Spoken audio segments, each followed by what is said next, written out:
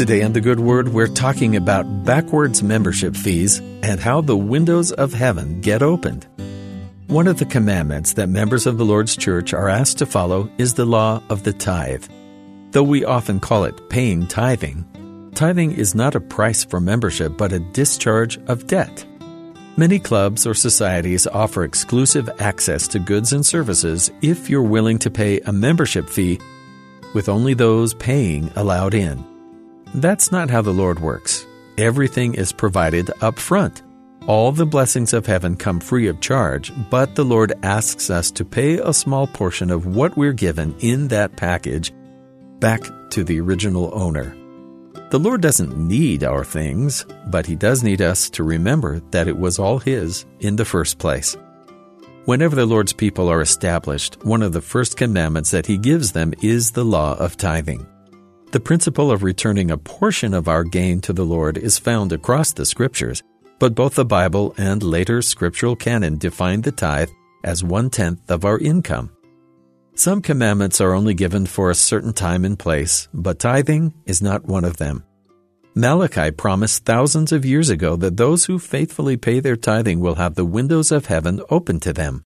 The promise on such a beautiful blessing has not expired, with the Lord renewing the need for His people to pay tithing in the latter day, in Doctrine and Covenants, section 119.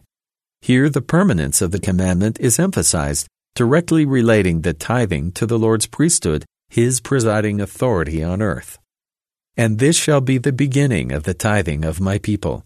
Those who have thus been tithed shall pay 1/10 of all their interest annually, and this shall be a standing law unto them forever, for my holy priesthood, saith the Lord. And I say unto you, if my people observe not this law to keep it holy, and by this law sanctify the land of Zion unto me, that my statutes and my judgments may be kept thereon, that it may be most holy, behold, verily I say unto you, it shall not be a land of Zion unto you. One of the requirements of the Lord's land and the Lord's people is returning a portion of our increase to the source of all our blessings. When we choose to willingly give up part of the results of our work, we're reminded that all we ultimately have comes from the Lord. Our minds become less focused on what we do and don't have, instead shifting our gaze away from things and back to people. Tithing to the Lord is one way that we care for each other, sharing resources as we work together to build the Lord's kingdom, even in financial inequality. The Lord never asks for more than what we can give. Part of our mission here on the earth is to learn to turn it all over to Him, eventually gaining enough faith to give our whole selves over, nothing held back.